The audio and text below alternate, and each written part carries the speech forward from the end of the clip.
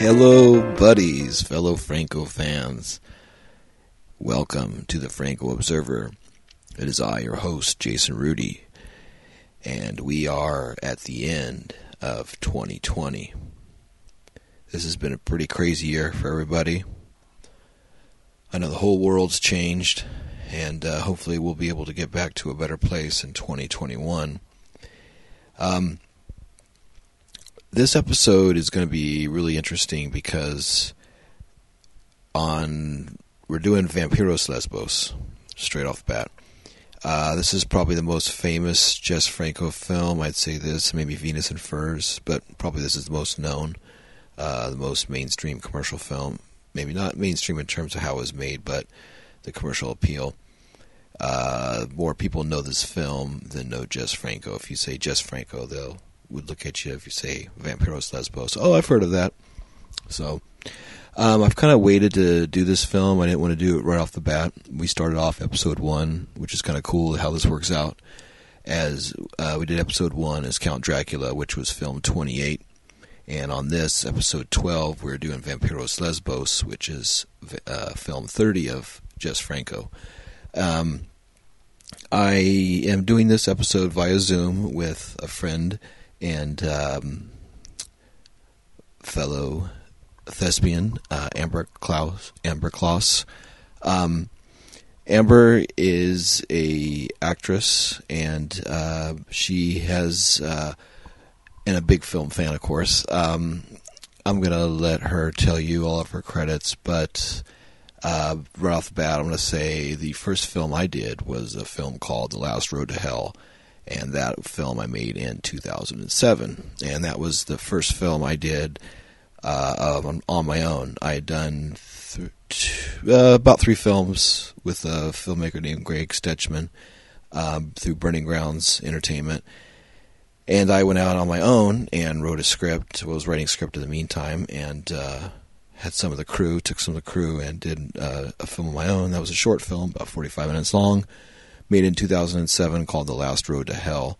And Amber Kloss is in my first film, The Last Road to Hell, as the wife of one of the protagonists of the film. So, yeah, and since that time, she's went on to move to Los Angeles and work in numerous films, television shows. She was in Mad Men, Gossip Girl, so many films that I'm going to have her tell you, or we'll put in at the end of the episode for her plugs, because it's really cool when you work with somebody and they go on and do a lot of cool things. So this I'm going to reconnect with her on this episode, and we'll be doing Vampyros Lesbos. She's a big Severin film fan, and like I said, a big cult film fan, and we're going to start with this one with her, and I might do Faceless later on with her. That's going to be down the line.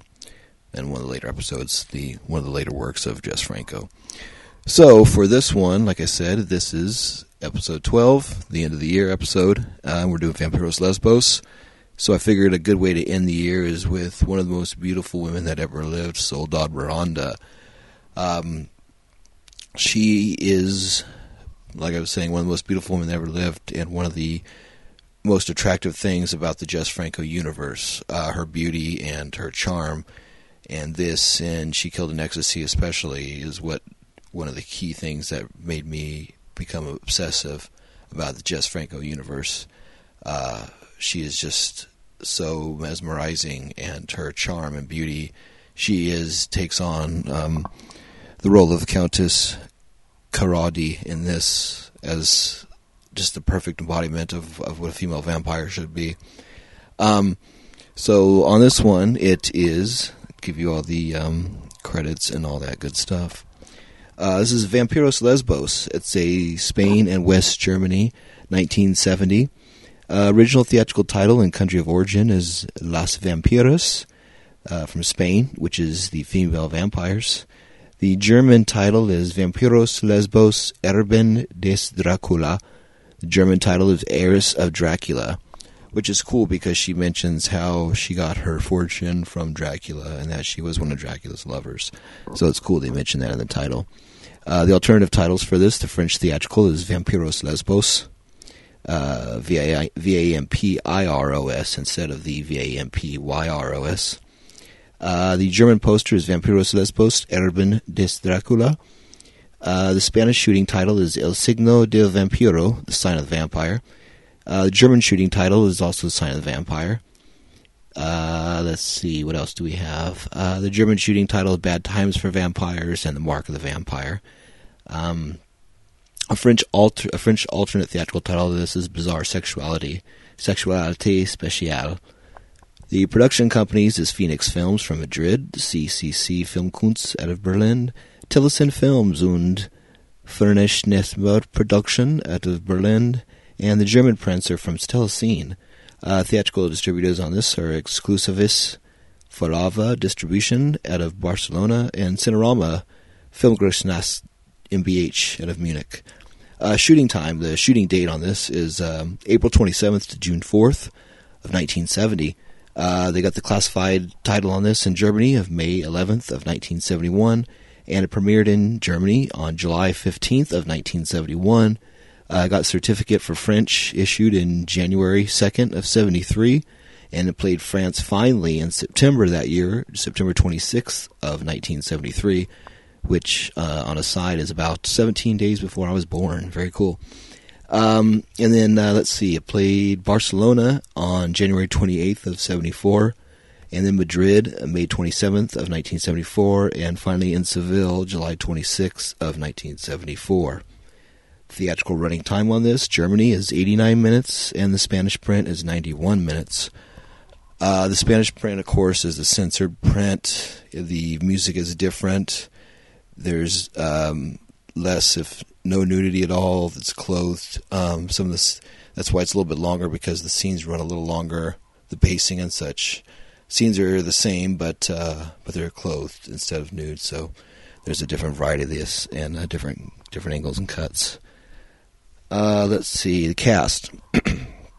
Soledad Miranda is Countess Nadine Corrade. Nadine, which is a cool name, because that's one thing that's always in this film is the opposites.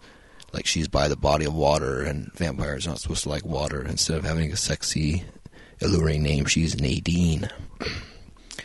Ewa Stromberg plays Linda Westinghouse. Dennis Price plays Dr. Eldon Stewart. Heidrun Kusin plays Agra, Dr. Seward's patient. Jose Martinez Blanco plays Melnick, Seward's assistant. Andres Manales plays Omar, Linda's boyfriend. Regular Paul Mueller plays Dr. Steiner, Linda's psychiatrist. Michael Berlin plays Morpho, the Countess's manservant. Jess Franco plays Mehmet, the hotel porter. And uncredited, Benny Cardoso, the victim in the wine cellar. Benny Cardoso is a favorite here in the Desperate Visions compound. We had spoke about her in the last few episodes. We just watched her in Downtown, and I think she's in Slaves and all that. So, yeah, it's really cool to see her in this as the victim in the wine cellar. I watched this on the Severin Blu-ray and DVD. The DVD release is really good, and also the Blu-ray release is the German print, and then there's also the Spanish print, which is off of the VHS dub, to show the difference in time and structure on the film.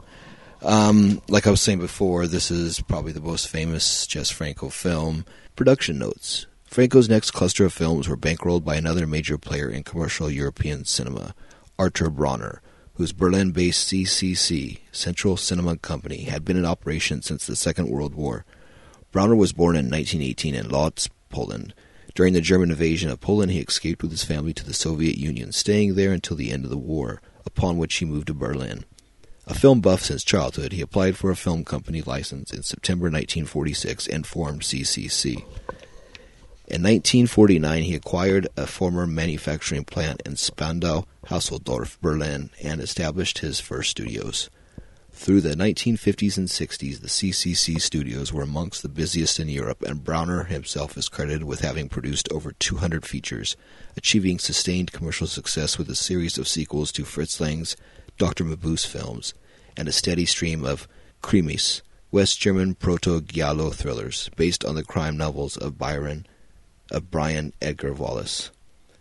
Franco was introduced to Bronner by Karl Heinz Manchon and swiftly found himself hard at work on a slate of new releases. In many cases, Spanish co-financing was provided thanks to Cooperativa Phoenix Films, a Madrid-based company operated by Arturo Marcos, who would go on to support Franco's and several other co-productions during the 70s. Between them, Browner, Manchin, and Marcos would co-produce 9 Franco films, beginning with Vampyros, Lesbos. A note for Vampyros, Lesbos. As befits a film with such a dizzyingly sapphic title, men are largely sidelined, a trend that would flourish in Franco's cinema in years to come. Linda's good-looking but frightfully dull boyfriend Omar hangs around the edges of the story, looking for a way to help without ever really understanding what's going on, even after Nadine bites him. "He's lost a lot of blood, but it's not serious," says Dr. Seward, a poker-faced comic statement that seems to echo Franco's lack of interest in the character. Unlike Vincent Aranda's diverting but conservative lesbian vampire story, The Blood-Spattered Bride, the men of Vampyros Lesbos do not dash imperiously to the rescue, nor do the male fear of being made redundant by lesbian desire receive the consolation prize of steering the narrative. Franco is unthreatened by lesbianism. Fascinated and aroused, yes, but challenged, no. On the contrary, as a committed voyeur, he relishes it. One never senses the macho Spanish male's resentment of female independence lurking behind Franco's camera. The lesbianism played out in Vampyros Lesbos is the whole story. The only flaw is that the film ends with Linda slaying Nadine and puttering off to sea with her dopey boyfriend, a conservative conclusion that feels like Franco's only error in judgment. It's an error in judgment, however, that requires us to delve into a can of worms. With a film title so perfectly poised to rouse the interest of predominantly male audience, one has to ask, what is it about lesbian vampires that makes them so alluring for commercial general cinema? The word lesbian and vampire go together like bacon and eggs in contemporary horror cinema, so it's worth shaking the familiarity off the concept and looking at it again, because the persistent combination of lesbianism and vampirism in the genre speaks volumes about attitudes to homosexuality in all its forms. That it should be female homosexuality rather than male variety that ends up being explored in a commercial context should come as no surprise. I think we all can figure out the cluster of factors that make this so. We can also, I think, dispense with any notion that the demographic targets of the subgenre are lesbians. The notion is laughable when you see it written down. The idea of a film company financing a movie like this, or The Vampire Lovers, or Daughters of Darkness, or Lesbian Vampire Killers, to appeal to gay women is absurd.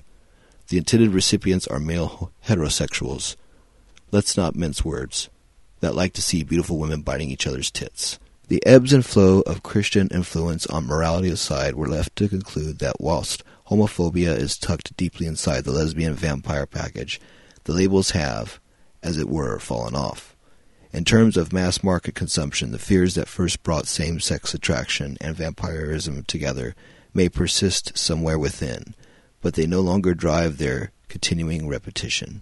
For a young male audience, lesbians are hot. Vampires are scary. Women are hot and scary.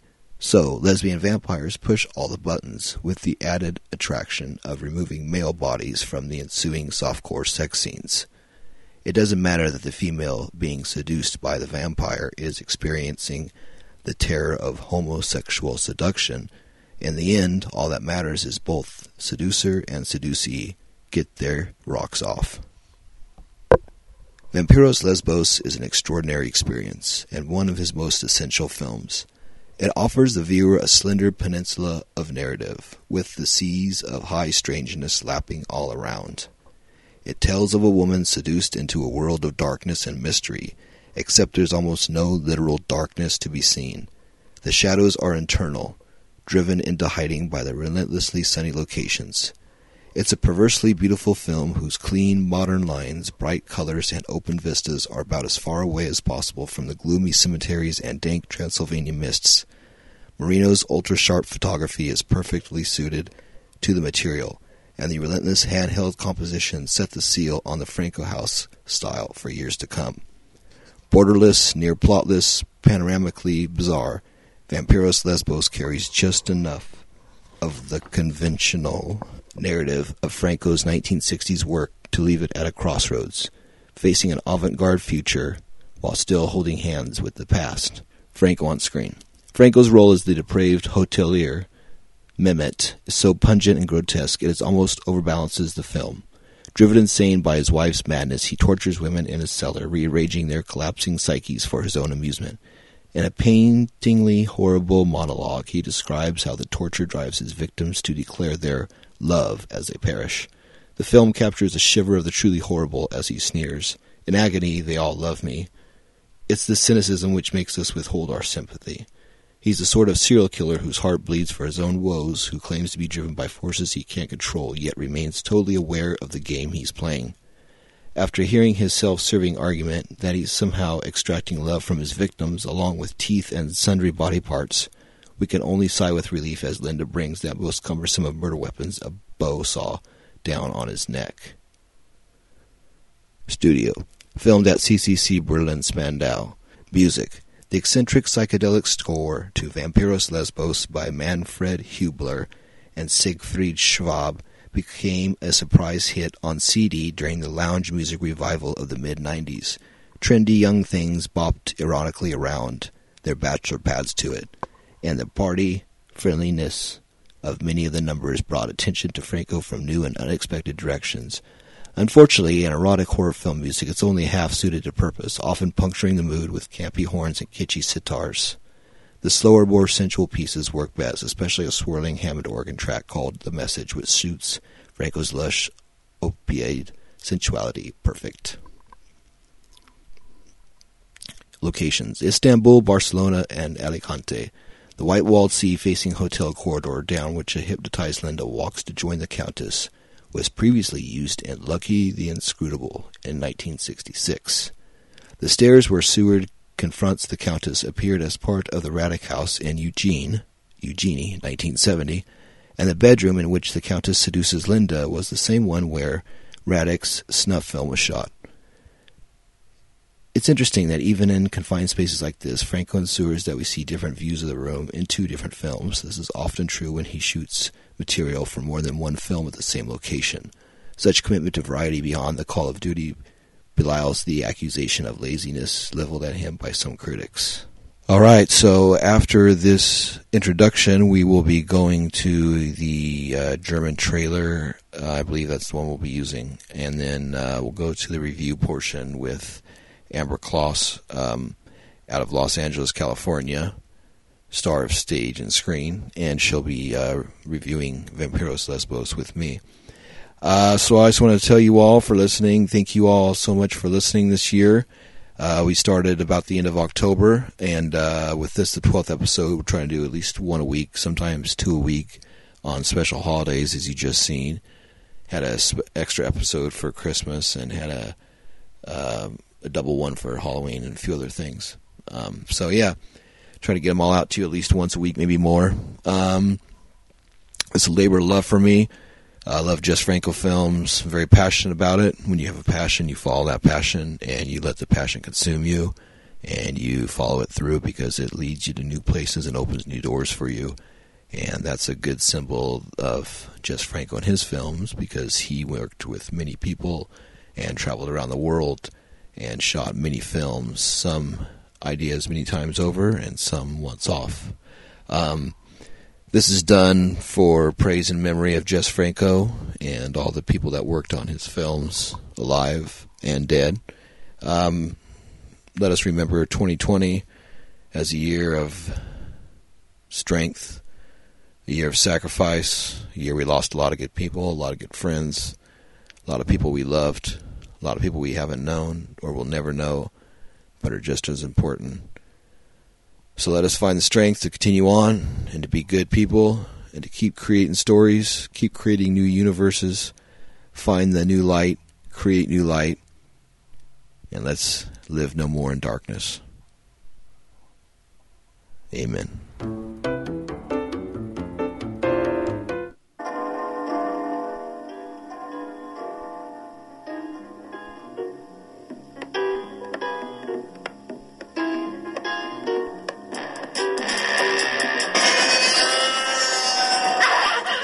Bestialische Morde im Dunkeln des modernen Istanbuls. Jene geheimnisvollen, jahrtausendealten Stadt im Orient.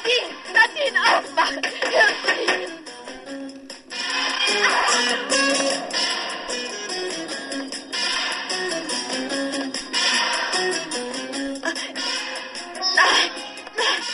Eine gewagte und harte Verfilmung des alten Dracula-Themas, dessen Erbe Schrecken, Entsetzen und Grauen bedeutet.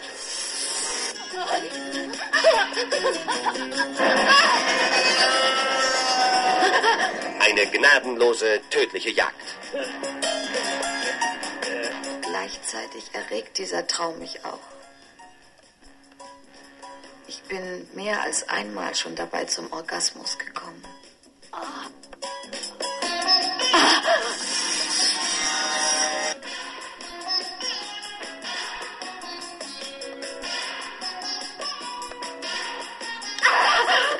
Rätsel über Rätsel in einem Film voller Spannung und Ich habe Sex. lange keine Zeit mehr gehabt, so in der Sonne zu liegen. Es macht Spaß, nackt im Sand zu liegen.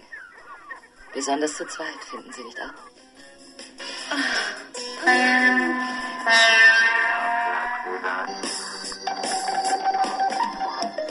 Sie versuchen mir Linda wegzunehmen, Aber warum kommen Sie dann hierher? weil du in dieser Stunde sterben wirst. Ein blutiger Weg, voller grauenhafter Entdeckungen.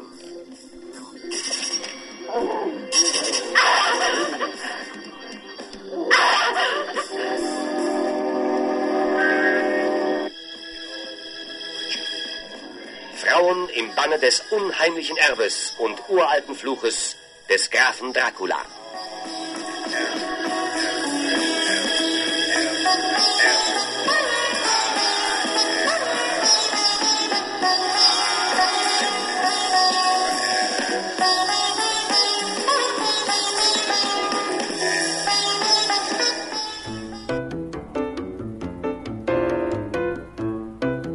Hello, buddies, and welcome once again to the Franco Observer podcast.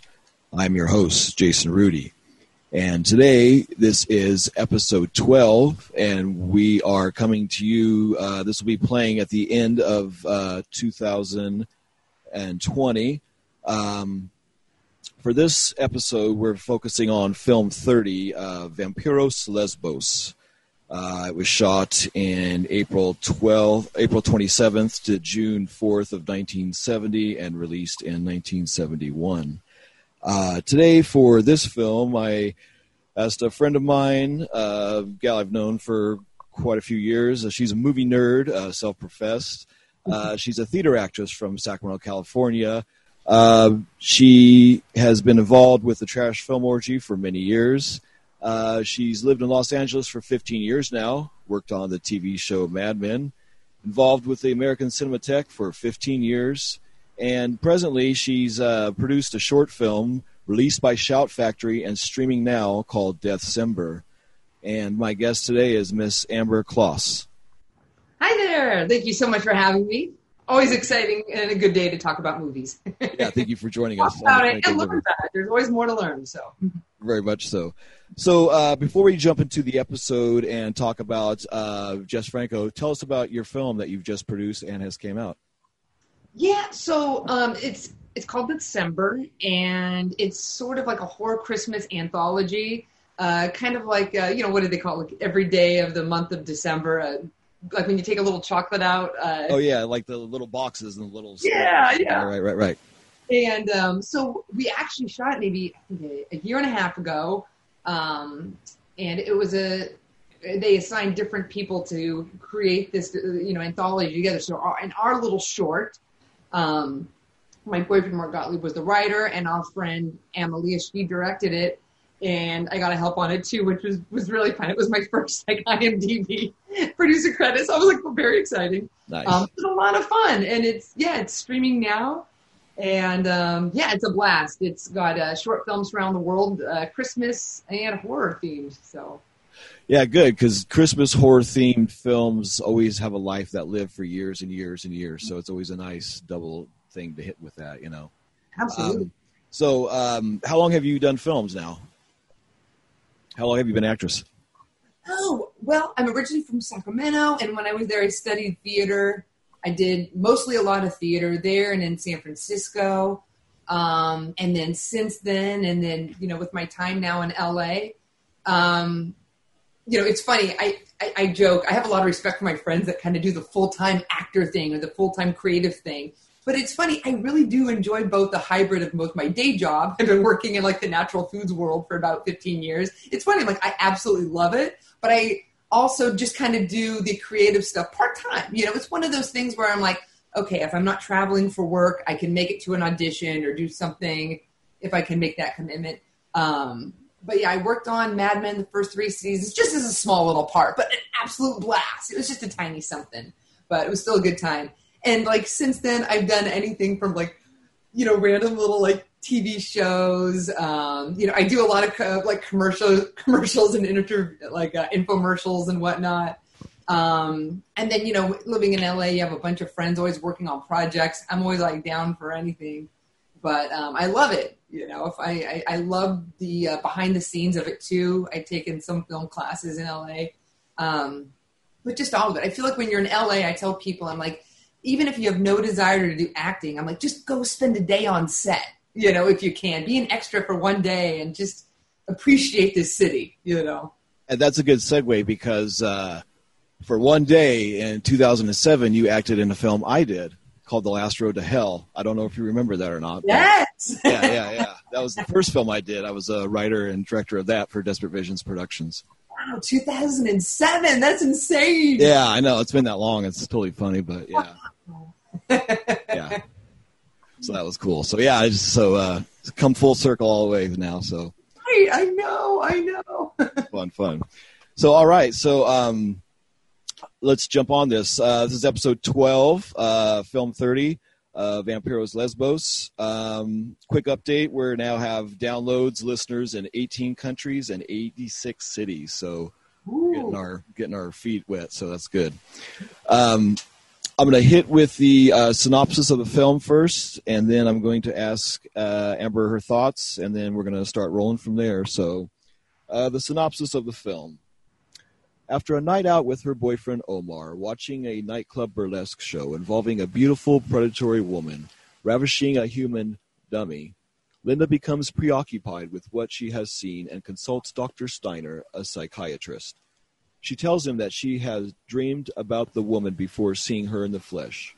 Soon afterwards, Linda's employer asks her to help in establishing a real estate office in Istanbul. She agrees, saying that she's already going to Turkey to see the Countess Nadine Karadi, who she has never met, regarding an inheritance. In a small Turkish town en route to the Kadididos Islands, where the Countess lives, Linda encounters Mehmet, a sinister hotel employee who warns her not to go to the island. Despite walking in on him, torturing a woman in the hotel cellar, Linda ignores his warnings and continues on her journey. Arriving at the Countess's beach house, she finds it empty. The Countess is outside, sunbathing by her swimming pool. She greets Linda, who is startled by her appearance. She is the woman from the nightclub show. After swimming and sunbathing together, Nadine and Linda discuss the terms of the inheritance, which involves the transfer of property from the certain Count Dracula. Linda falls unconscious after drinking red wine, and the Countess sucks her blood. Arising some time later, feeling groggy and confused, Linda staggers outside, but she faints again when she sees the Countess in the swimming pool, apparently dead. At a private clinic in Istanbul, run by Dr. Seward, a psychiatrist fascinated by the occult, a woman called Agra raves that her friend, the Queen of the Night, is returning. Linda is brought to Seward's clinic, having lost her memory. Her boyfriend Omar finds her there, but she cannot remember anything that took place on the island. Soon Omar, too, is bitten by the vampire. Meanwhile, Countess Karadi has become obsessed with Linda, seeking her out again to pass on the secrets of the vampires, as Count Dracula did to her many years ago. So yeah, I watched it last night for like the third time. Nice. I really enjoyed it the third time more than I did the first 2 times combined, actually, watching it with fresh eyes. What did you think about it? Oh my gosh. I love it. Now look, I've not seen like a very many Franco films or whatever, but I feel like there's always one for everybody, right? And I think some people might write off some of his films as being, very much like this or very much like that. But I saw it and I thought, this is just, it seems like the perfect movie for people who haven't seen his films to watch. I think it's just so beautiful. And I mean, I'm sure, I don't know, you'll have people kind of joking about like, lots of, nudity and sex and violence in his films, but they forget that there's so many of them that are just really exquisite and beautiful. And I think, this one really, really is. There's so much attention to detail, I feel like, with so many of the scenes where you can tell that the lighting is really good, the backdrop is really good, the wardrobe, the decor in the buildings. I mean, there's so much luxury in some of these shots, So, I mean, that was the first thing that came to mind to me, is it really is, it's very exquisite, just a beautiful film. Yeah, and it's like with the lead being so beautiful as she is, it's almost great that the film is equal to her beauty, and it's like those two together just flow very nicely together, Absolutely. And, something I love, it was my second time watching it. The first time I saw it, and I loved it, and like you, I loved it even more when I watched it again with fresh eyes last night, but something I kind of saw in it again last night was I want to be careful not to give away any spoilers or anything. Well, it's 1970, so I think you're safe. Okay. I'm always like, wait a minute, Yeah. When we first kind of meet Linda and her boyfriend watching Nadine's burlesque performance, I feel like so much of the audience is Linda at that table. And we're immediately captivated by what we're seeing, and you can't not be kind of caught up in the swirl of the beauty that is, Nadine, and just her confidence and her mystery. And right. It's just like, I feel like when they have the shot of, Linda just kind of like, that's the audience, we are her. Right, just mesmerized by her the whole thing, like you were saying, correct? Yeah, totally.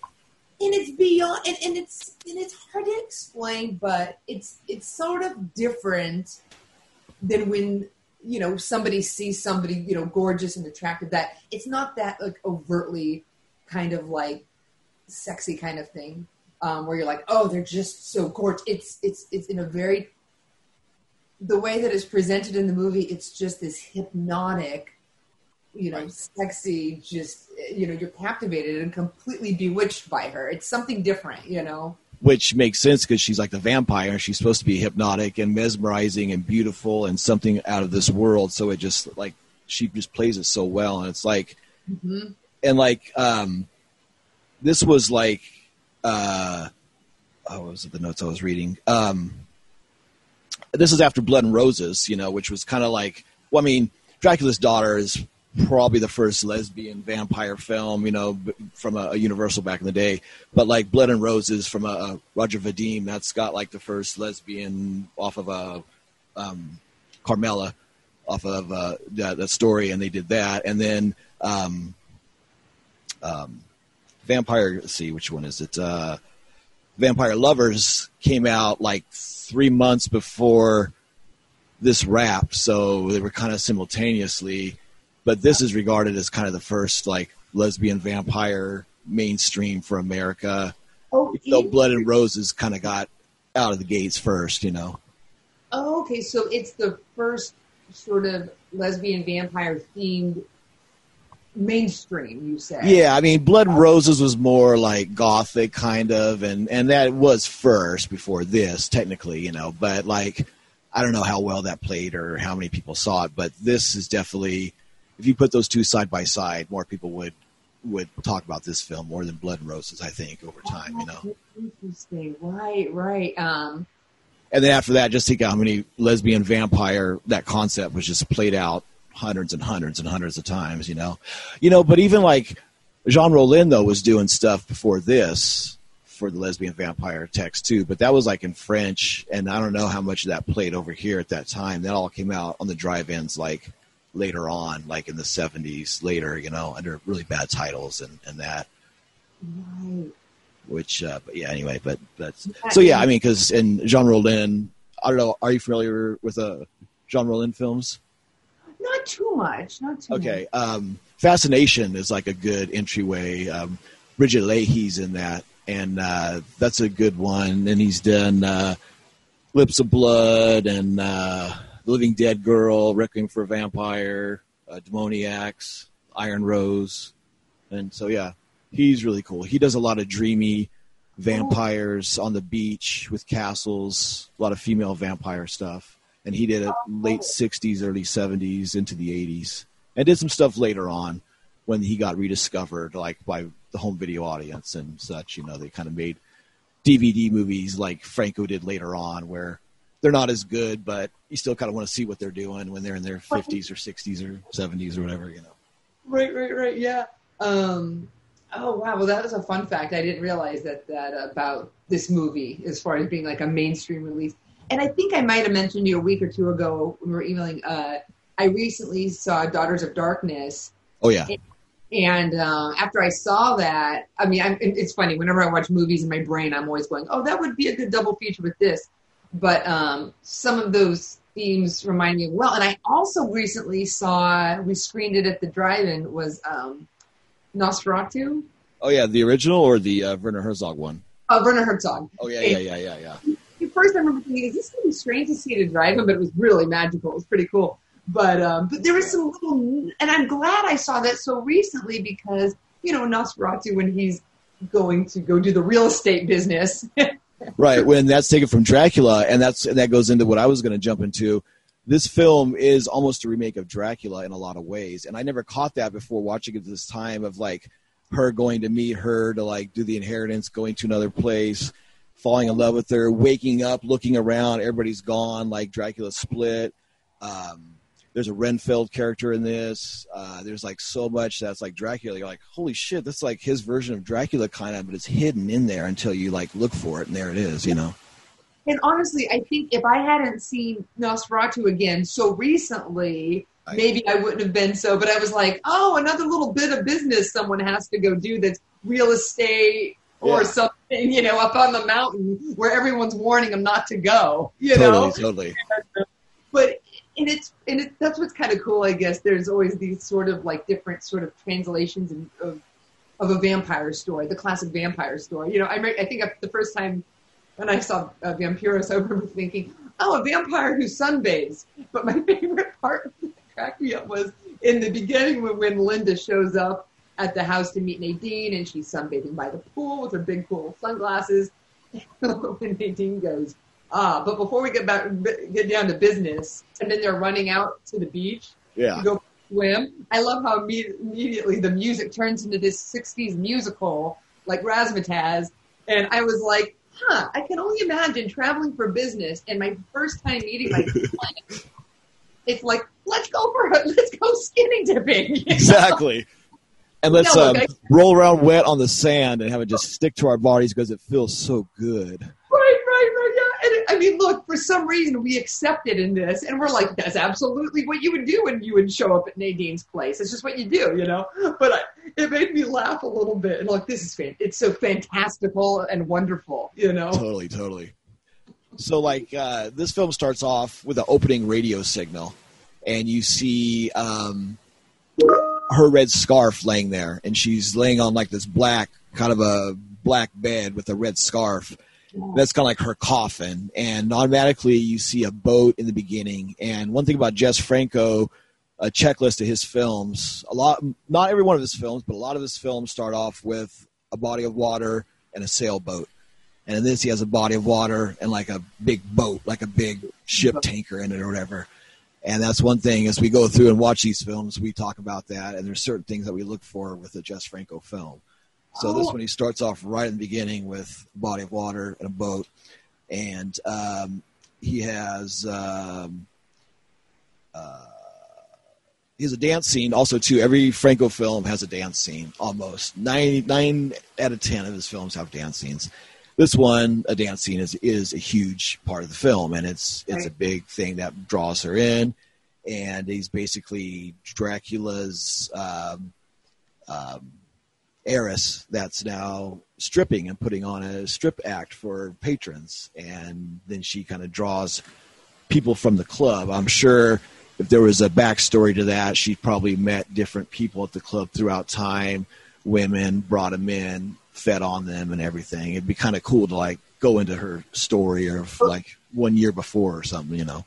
Right. And that was another thing too. I was like, look at that vampire Nadine hustling, you know. Yeah. She might have all this wealth that Dracula's left her, but she's got a job too, you know. But I know exactly. She has a beautiful place, and she can just lay around all day, and she has a servant, and she has everything. But like you said, this is where she gets all her captivated audience, you know, and brings them in. So, and it's almost like The Hunger, kind of, you know, like a future version of that, you know. The Hunger existed of them being in the club waiting for people, and this, it's like the club and the vampires in the club as well. Right. So Soldat in this, she's just so beautiful. Out of probably all of Franco, you just look at her and you just have to just stare at her as just a beauty of mankind, and just everything about her is just so beautiful. Perfection. Yeah. I mean, she was made for this role. Yeah. And I think so. She's been in a few of Franco's films. Yeah. Yeah. She did Nightmares Come at Night, Count Dracula, this. She Killed in Ecstasy, Devil Came from Oksavana, and one more. Oh, and she's in one other one. But yeah, she did about 5 of his films, and then she died in a car wreck right after Devil Came from Oksavana. And she had just signed a contract to do a bunch of films. Vampyros, Lesbos, and this started getting ready to play. She never saw the premieres or became famous off of it. But yeah, I think the She Killed in Ecstasy Severin Blu-ray, there's a good documentary about that kind of talks about it. Like, there's a lady, and it might be on the Vampyros Lesbos one too, I'm not sure, but you know, I was looking at it just now because Eva Stromberg, she was also in She Killed in Ecstasy, yeah? Yeah, and that's an actress that the producer of this really wanted to cast, and Franco kind of didn't want to cast her, but he put her in this, and she's in a few Giallo films. Right, that's what I recognized her from, I think. Yeah, and she's cool in this. I mean, she's game. She gets naked and she plays along, and she's really interesting, and she photographs really well, and she's a good actress. But so yeah, in this Soldat, she has a dance routine. There's a lot of close-up shots. There's a montage of close-up shots where we see a scorpion and a butterfly and a moth and like netting and that. And he uses that to kind of break up his scenes. But it's also really cool because it's like her catching her prey and the net and the moths coming to her and the scorpion, of course, existing underwater and everything. And her vampire is different because vampires are usually afraid of water, and we see her lounging. When she's lounging in the pool later on, she finds her. That's like her coffin. She's floating, and she thinks she's dead, but she's sleeping. That's how she sleeps, is in that pool of water, you know, because water's life, and then she feeds off life, so she's in a pool of water. You know, I'm glad you said that, because that was one moment. You know, sometimes you watch something and you think, well, maybe the second time I'll understand it a little. And even after last night, I'm like, wait, so what's the scoop on that? So that's kind of like a coffin to her is. Yeah, that's why she was sleeping when that woman freaked out and thought she was dead, because she just feasted and she's just sleeping. She's just all at peace, and she's all stretched out and she's floating. Oh, wow. Oh, interesting. And kind of like when you're in a womb and you're floating, and that's very, just floating. Right. Yeah. And you just mentioned some of those little pieces of, like, the moth, the butterfly, and the scorpion, how it's kind of interspersed through it. Really is interesting, like a nice little piece. But from a sound level, when it begins, you mentioned that radio frequency. It's a weird, like, type sound. Yeah. And it's so bizarre but cool, and it's like you can't forget it, but you hear it at moments throughout the movie as well. It's like a flash of sound, kind of like that flash of the scorpion. It's almost these visual and sound narrators that are kind of keeping us on track, and I really don't know what that siren's supposed to mean. I don't know if it's like the vampire siren or if it's just a otherworldly sound like lightning or thunder, or what that's supposed to represent, the actual, or it just could be an actual soundscape of like his kind of music with the, because Franco was a jazz musician first and foremost, and if you watch a lot of his films with the jazz motif, that's why some people watch his films and they go, oh, it doesn't make sense, or it's kind of scattered. Well, if you listen to jazz a lot, there's parts where it just plays and they go for a while, and you just kind of jam and go and float and go back and forth, and then you go back to your point and then go home. And that's like this. You kind of start off, here's the beginning of a song, here's what you recognize. Now we get to stretch our legs and kind of do some cool, weird stuff, and then we go back to what you came to see, and then it goes home, you know. And that's like with his films too, which is interesting. Oh, interesting. Okay. So, I mean, each director has a style. You know, Kubrick's got his style, and Spielberg's got a style, and you know, Argento has a style, and, you know, Franco's like that. It's just he has that jazz musician background, so that's his way he puts films together. That's so cool. And like hearing that, it kind of makes me go, oh, I mean, it kind of doesn't surprise me because, I mean, the score in this, I was like, oh my gosh, I want this. Like all the music in it. It's a good variety of stuff, but it's so beautiful. Yeah, and then there's a song of this that's used, I think, in the Jackie Brown soundtrack, the Quentin Tarantino film, Jackie Brown. Yep, it was Jackie Brown. It's so funny you say that because last night I was like, what other movie? It's a Tarantino film that one of the tracks are from. But yeah, it's on the soundtrack. Jackie Brown, yes, thank you. Okay, that solved it. You know, I wanted to ask you, and I was like, Jason will know this. So Franco, he went by different names. Oh, big time. Yeah, like so many names. Was it a distribution thing for like different countries, or? Each film is different. From as I've learned and watched, it's like when he's doing a film where he's trying to be sly and do it away from like, because like one thing about Franco, some films he'll make, like this film he made straight on. Okay, I'm going to make this film. I'm going to shoot it all the way through and it's done. Other films he'll like shoot. And then at the end of the day, he'll take a few actors and shoot a few scenes for like another film. And then he'll take a couple more actors of the next film and shoot a few more scenes for another film. And then he'll like have film like, okay, say for instance, he's shooting film A. Well, he's assembling footage for film C, okay? Now he's making film B for somebody else, and he's assembling footage for film C and D. And then by the time he's got the third mainstream film made, then he'll take footage of all that put together, go to a producer and go, hey, I got these two films that are half films. If you want to sign me and make your film, you can also get these two films, pay me the rest of the money to finish these. Then you'll have 3 films that you can distribute and sell and stuff. So he's really smart. He would do things on the side, do films for himself, and do this and that. So, like, what was your original question again? Oh, yeah. Just that I've noticed in some of his movies, not this one, he went by his own name, but yeah, that's right, for names. So if he was going straight ahead, like for this, it was just Franco. But then, like on the German one, he's like Frank Manera, or no, Franco Manera. He's on Franco Manera as one of the, or like if he's a writer, a director, and a producer, or a camera operator, sometimes he'll just take the directing credit and then use a moniker for his writing credit or whatever if he doesn't want to like show his face too many times, you know. Even for his acting ones, too, he'll use aliases, which is so funny because I guess people didn't know what he looked like back then in the 70s when you don't. Oh, really? Even though he was in it? Like, well, I mean, if you go see a film and it's a face and they say played by Jolie, say, and you don't know who Jolie is, and then maybe if you're a hardcore Franco fan, you go, oh, hey, wait, that's just Franco. But, you know, in 1973 in some drive-in, they're not going to go, oh, that's so-and-so. They'll just watch the movie and, you know. Right, yeah.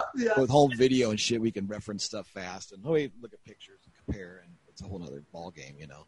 Right, yeah. And, you know, he kind of had a fun part in this one, too. But, again, one of the parts that I love where you just accept it, we're in the world of Franco, like when she's like, before we get down to business, let's go skinny dip, right?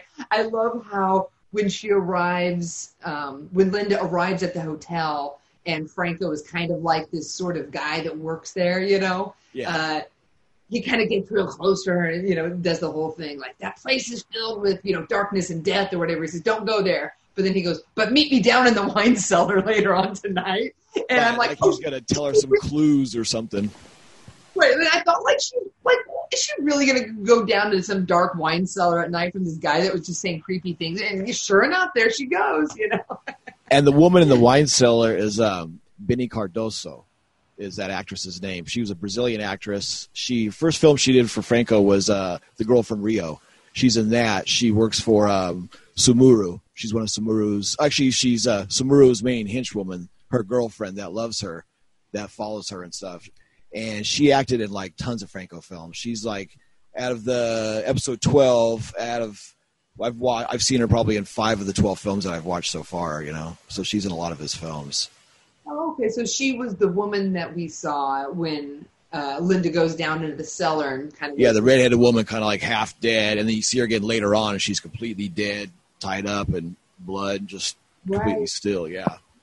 Was that in the movie Franco's wife, when Franco said, "Oh, my wife went there and lost to this island and lost her mind and came back"? His wife was Agra, the blonde woman who was like a Renfeld. I'm sorry, that's right. She was the one that was going. That was his wife. Okay, so we don't know exactly who the woman was in the cellar. Then could have been another hotel guest, right? Yeah, it was a woman that after Agra left, he lost his mind. So he was like a serial killer. Like after she left, he lost his mind. He was trying to, make these women not pure or whatever, trying to tell them, trying to fix them in his eyes, and killing them and stuff, which is. Right. He's done a role like that too in Sadists of Notre Dame and in Exorcism, where he's kind of this like over the top, eccentric, like woman hating, I must clean the earth type of like Travis Bickle type of character, where he just wants to kill everybody and do it under God's eye type thing. So I guess kind of tying to why he uses different names, like for the one that I saw, it was in German. Yeah. And when and how do they choose to do that? Was Germany like offer financing? Well, one of his is David Kuhn, Khunne, and he uses it here under Kunne for one of the for music actually in the German or in the Spanish print.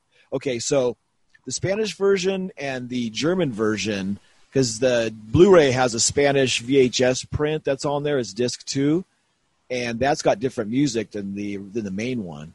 So if you watch the main one, it's got that German music, but if you listen to the Spanish one, it's got a Spanish soundtrack, and Jess Franco did some of the Spanish music for that under the name David Kuhn. Oh. So here's your next reason to watch disc 2. Okay. Oh, that's cool. Yeah. So I was wondering, I'm like, what made them choose? Yeah, so for him, I think, he used A.M. Frank, David Kuhn, Wolfgang Frank. He's quite a few. It's kind of fun. That's we've been writing down all of his names. I'm going to have one episode where I just read off a list of his names and what films they use as, and kind of just do a side episode of that. Right. Well, it was kind of funny. I love watching movies in German and Italian because they're two languages I know a little bit. But nice. It was funny. I didn't translate all the lines in Vampyros, and there was a few that I heard where I was like, oh, that's funny. Like that line they didn't. Like there's one where he's yelling at James Franco, telling me, he's calling him names to get back to work, but it was said in German, and I caught that, but they weren't translating. And I was like, oh, that's kind of funny. Maybe they were just kind of like not in the script. You know what I mean? Yeah. I know sometimes the translations aren't, especially if you know the right word. You're like, wait a minute, that word's off. How are they? That's not true. Don't sneak that by me. I know what it really is. One thing about this film is there's like red in almost every shot. There's like the psychiatrist's office. He has red furniture all over the place. On the floor, the steps, they're all red. You see the stairs, the couch, the walls. Her jacket and purse Linda has is red. There's red candles, red wine, the red kite flying in the air. He likes to put the red in all the shot, which is cool for the vampire film, the splash of blood, to kind of like emphasize that. I like the psychiatrist's advice to her. He's kind of like just drawing a picture when she's telling him her being fascinated. He's like, his advice to her is find a lover, find a better lover, is what he tells her. Like, that's his advice to her. Right. And he's drawing all these things of like people with 4 or 5 arms, 6 arms, and all these weird little like drawings on his pad, which is odd. Right. Let's see. Yeah, like I was saying before, this does follow Dracula with Linda going to Turkey from Istanbul. God, the footage with Istanbul is so beautiful. I know. Lots of that and just all the background. It's one thing about Franco films, even if the story's odd or it's boring or you can't follow it or whatever, the locations and the places he shoots is just so amazing. Every one of his films, from Portugal to Lisbon to Germany to Sweden to all over the place, he shoots so many beautiful locations, and his eye for places is great. Yeah, and it was funny while I was watching this too. I'm like, oh, to travel again, like to get out of the house. It was just so beautiful. And you said something earlier that was interesting, was that opening scene with the ocean and that kind of cruise ship. Oh yeah. Down. You could just feel like you can feel that sort of ocean breeze from that shot, or the balconies of Nadine's palace and everything. But I didn't realize that was a running theme, sort of like Franco setting that he uses a lot. That's really cool. Yeah, it's usually a sailboat in a body of water. And it's like, because we always watch it like, okay, here it is. Okay, that's off our checklist. And we there's a checklist. It's always water or a sailboat, a dance scene in a club, palm trees with jungle sound effects. He uses that a lot. The films he did with Dietrich, there's always a sheepskin rug, and that made me buy a little sheepskin rug in the meantime. Oh my goodness, I love it. Yeah, we're watching it, and the Dietrich films, we talk about those in episodes 9, 10, 11, and of those we kind of talk about the sheepskin rug because it's basically featured, and it's cool because as a filmmaker, all these films, he did all these in a row, and you watch them all in a row, and you see the same props. He uses a lot of the same furniture, a lot of the same actors, and he'll just change things around. And you're like, okay, that's the bed from this film. That's the lamp from this one. That's the room from this. And you start, especially all these together, it's really, really cool, So funny. So he even uses some of the same props. Oh, yeah. If you watch, all the Dietrich films, he uses this red bed and a red couch and this bird cage that's in every room, and there's certain things you're like, oh, here's that same thing. It's really funny, I mean, especially but like I was saying, back then these movies came out 6 months apart. You see in a theater one time, you don't pay attention to that stuff, but you watch them on Blu-ray back to back to back, you could catch it quicker, Right, I see what you mean. Right. But yeah, so there's like you had mentioned, the wine cellar scene of Benny Cardoso, the blood running down. So what was cool is her house with the blood running down the windows. When I first saw that film, that's one thing that struck me. It's almost like, and also too, that sound that you were talking about, as I was going to mention, that might be her house talking, because you hear that when the blood runs down the window, and it's almost like the house is a being, almost like that film House. It's like the house lives, and it's like part of bringing in the people, and the pool is where she sleeps, and it's part of her extended body is that house, so that could be where that sound's coming from, I don't know if intended it, but kind of a cool way to, so that's, and also too, her rooms looked a lot like Twin Peaks. I don't know if you noticed that her bedroom with the red lights in the end of the walls and such, it looked like the red room in that scene of her. I don't know. Watch that again with just the aesthetics of it, and you're kind of like, I don't know. It kind of caught some David Lynch vibes in that, so that's cool, Oh, but, absolutely. there's good stuff on that. Let's see what else notes I want to go with. Oh yeah, so Linda checks out of the hotel, and Mehmet kidnaps her. And it's funny, too. The boyfriend goes to find her, and he asks the checkout guy, well, where did she go? And the checkout guy goes, well, I don't know. And then I was thinking when I was watching that, how many times when you leave a hotel do you tell the checkout person where you're leaving to or where you're going? Right. Yeah. How would they know where you're going? That's so odd. Right. Yeah. That's very funny. So, and then we see the second dance routine with the Countess, and it's a repeat of the first, but she bites the woman and actually kills her in this, and the crowd applauses. And they use that concept in the film Necronomicon / Succubus, where the dance scene is real and it turns to a killing, and then same as exorcism as well. He used that concept in all three of those films. But and then I noticed too when I was watching it, from the first dance scene when she disrobes, it's not, you don't see her taking off each piece of cloth in that first dance scene. And then in the second dance scene, you see the articles of clothes that weren't removed in the first dance scene. So he basically just shot that one scene and then used half the footage for scene 1 and half the footage for scene 2. Because in the first scene, you see her bra off and on the woman, but you don't see her take it off. The second one, you see her take it off and put it on. So it's like, and then she takes off one legging in one and then one legging in the other of the other leg. So watching that, I go, oh, he just cut it all by body part and just did scene 1, 3, 5, and then second one did 2, 4, 6, and just use those, you know. It's so funny. I see what you mean. Right. Yeah. You just get these dance scenes all shot right now. We've got the audience and we've got this. Yeah.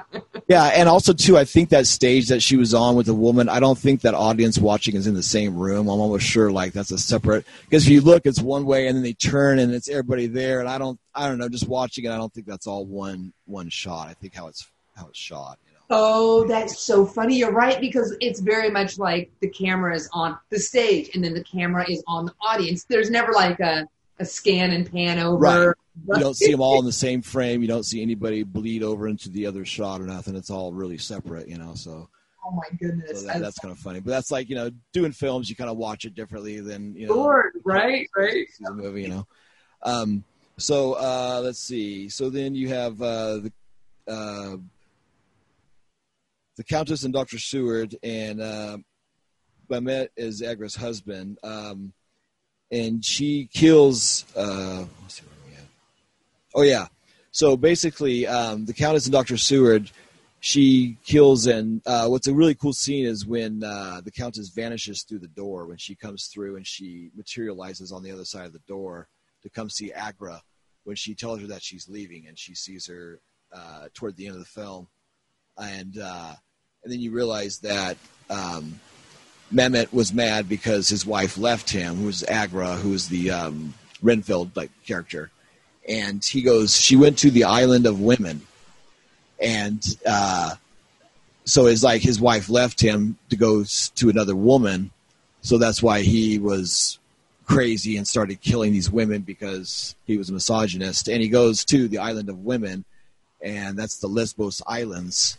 So that's like Vampyros Lesbos.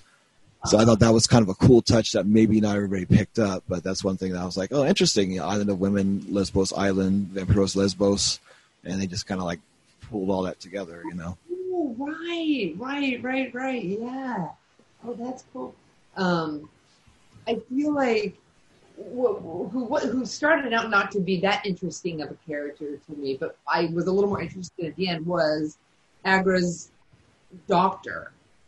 The guy that was like kind of became obsessed with the occult and wanted so badly to be a part of it. He went from being like, oh, you know, I'm a very professional doctor, to all of a sudden going, let me into your world. You know, he was kind of, you know, pulled the cover over his, you know, what he wants pretty quickly, you know.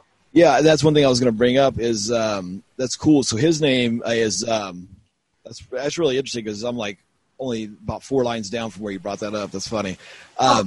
So his name is Dr. Seward, and there's a Dr. Seward in Dracula.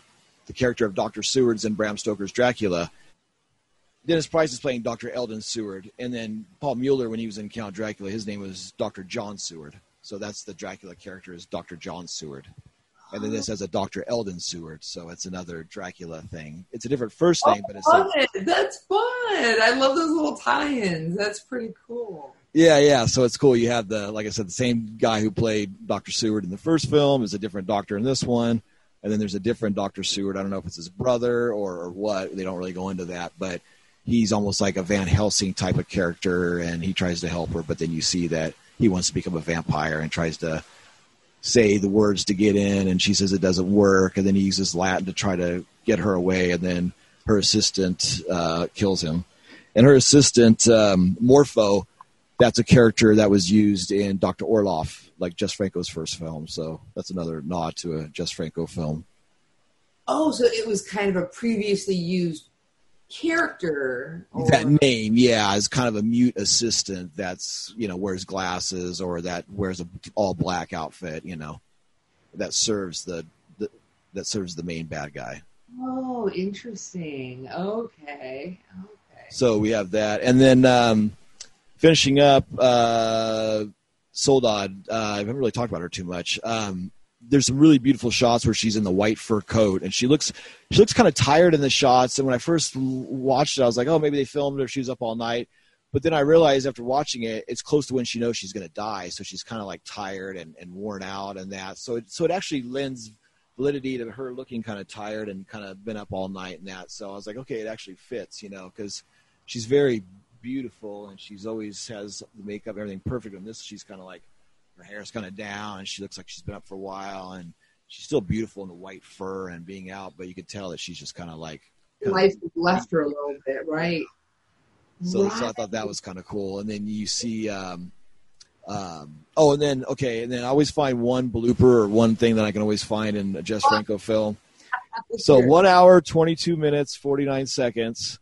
You see the crew in the reflection of Linda in the glass door. When she's in the glass door, you see the reflection of like 5 or 6 people all standing in the reflection of the glass when she's banging on the glass. So it's probably like Franco and the cameraman and the lighting guy and the assistant. So when she's trying to get back into Nadine's mansion, when she's looking for her and she's trying. Yeah, so 1 hour, 22 minutes, 49 seconds, right around there. You see her bang on that.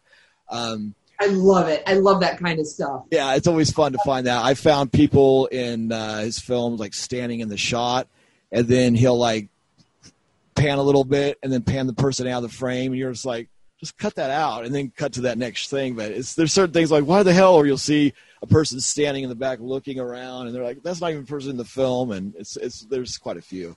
In each film, I find at least 1 or 2. That's fun though. Yeah, it's fun. It's always fun with a good eye. And like her room is really cool. She has like this cool foil kind of steel metallic walls in her room. And she has this cool, like going into her place, she has this like red macrame that hangs from the ceiling. That's my God. Pouring from the ceiling kind of effect, but it's just so beautiful and so odd, but really nicely done, Right, so much aesthetic is going on. Every opening scene, we're just sucked into it with like, whoa, yeah. And then the end, she's stabbed through the eye, so that's almost beating the eye of the beholder or taking her eye for an eye, or I don't know what that was supposed to symbolize, what he wanted to do, or if he just wanted to stab her through the eye. And then Morpho sees that and kills himself. And then they both vanish when the doctor and the boyfriend arrive. So it's almost like, were they real? Did they really exist? Or was that something she imagined? Or were they really there? Kind of like the whole Dracula thing, too. And they try to claim that Dracula was a vampire, and then Van Helsing killed him, and he was trying to say that he staked him, and then they charge him for murder. And it's almost that same thing of, well, maybe you're not feeling well, or they almost gaslight her at the end, basically, Yeah, right. Watching a lot of these 70s films, there's a lot of gaslighting, especially Gallows and that. There's like gaslighting in like every film if you like sit down and watch it, and those, it's kind of funny. Right. Yeah, because this was set 71, right? Yeah, it was shot in 1970 and came out. Shooting date is April 27th to June 4th of 70, and it played Germany July of 71, France of 73, Barcelona 74, Madrid 74, and Seville 74. And then it probably played drive-ins and ever after that, under who knows what. Oh, probably an alternate title, you think, or? Yeah, and unfortunately, a lot of their stuff was dumped on the drive-in circuit and chopped and changed, and just like a lot of good stuff, everything. Yeah. The Jean Rollin films to the Fulci films to all those, Gates of Hell and all that. They, change the title and chop it up and whatever, But his stuff got popular on VHS and that, I think, in the 80s, and people rediscovered his films, just like everybody else, Russ Meyer and John Waters and everybody, and And also, like we were talking about, like this is a good film for non-Franco fans to get into. It's almost like John Waters. It's like Pink Flamingos. Either you like it or you don't like it. And if you like it, then you'll like his stuff, And that's kind of like with this as well, Of it, right, yes. At least for me. As time goes by, maybe Hairspray, it's for the different generations or something maybe. But but I mean, it's always Pink Flamingo, you know. And once you get into that, then just like this, it's like it's a journey, you know, films, and you get into one director and you go through their stuff, then you see other directors that are like them or the same genre, and you go into their stuff or read about somebody else and start watching their stuff, and then it just goes and goes and goes and goes down that rabbit hole. You know? And it never ends, yeah. Yeah. So on this, there's the German opening's different. There's a quote for Helena, the book Helena, and it's also Dracula's heiress. They mentioned that in the German opening of it. It's called Vampyros, Lesbos, Dracula's heiress. It's Erben des Dracula. And then also, Erben des Dracula. His name on this is Franco Manera in the German credit on this, which was funny. So I saw that and it caught my eye.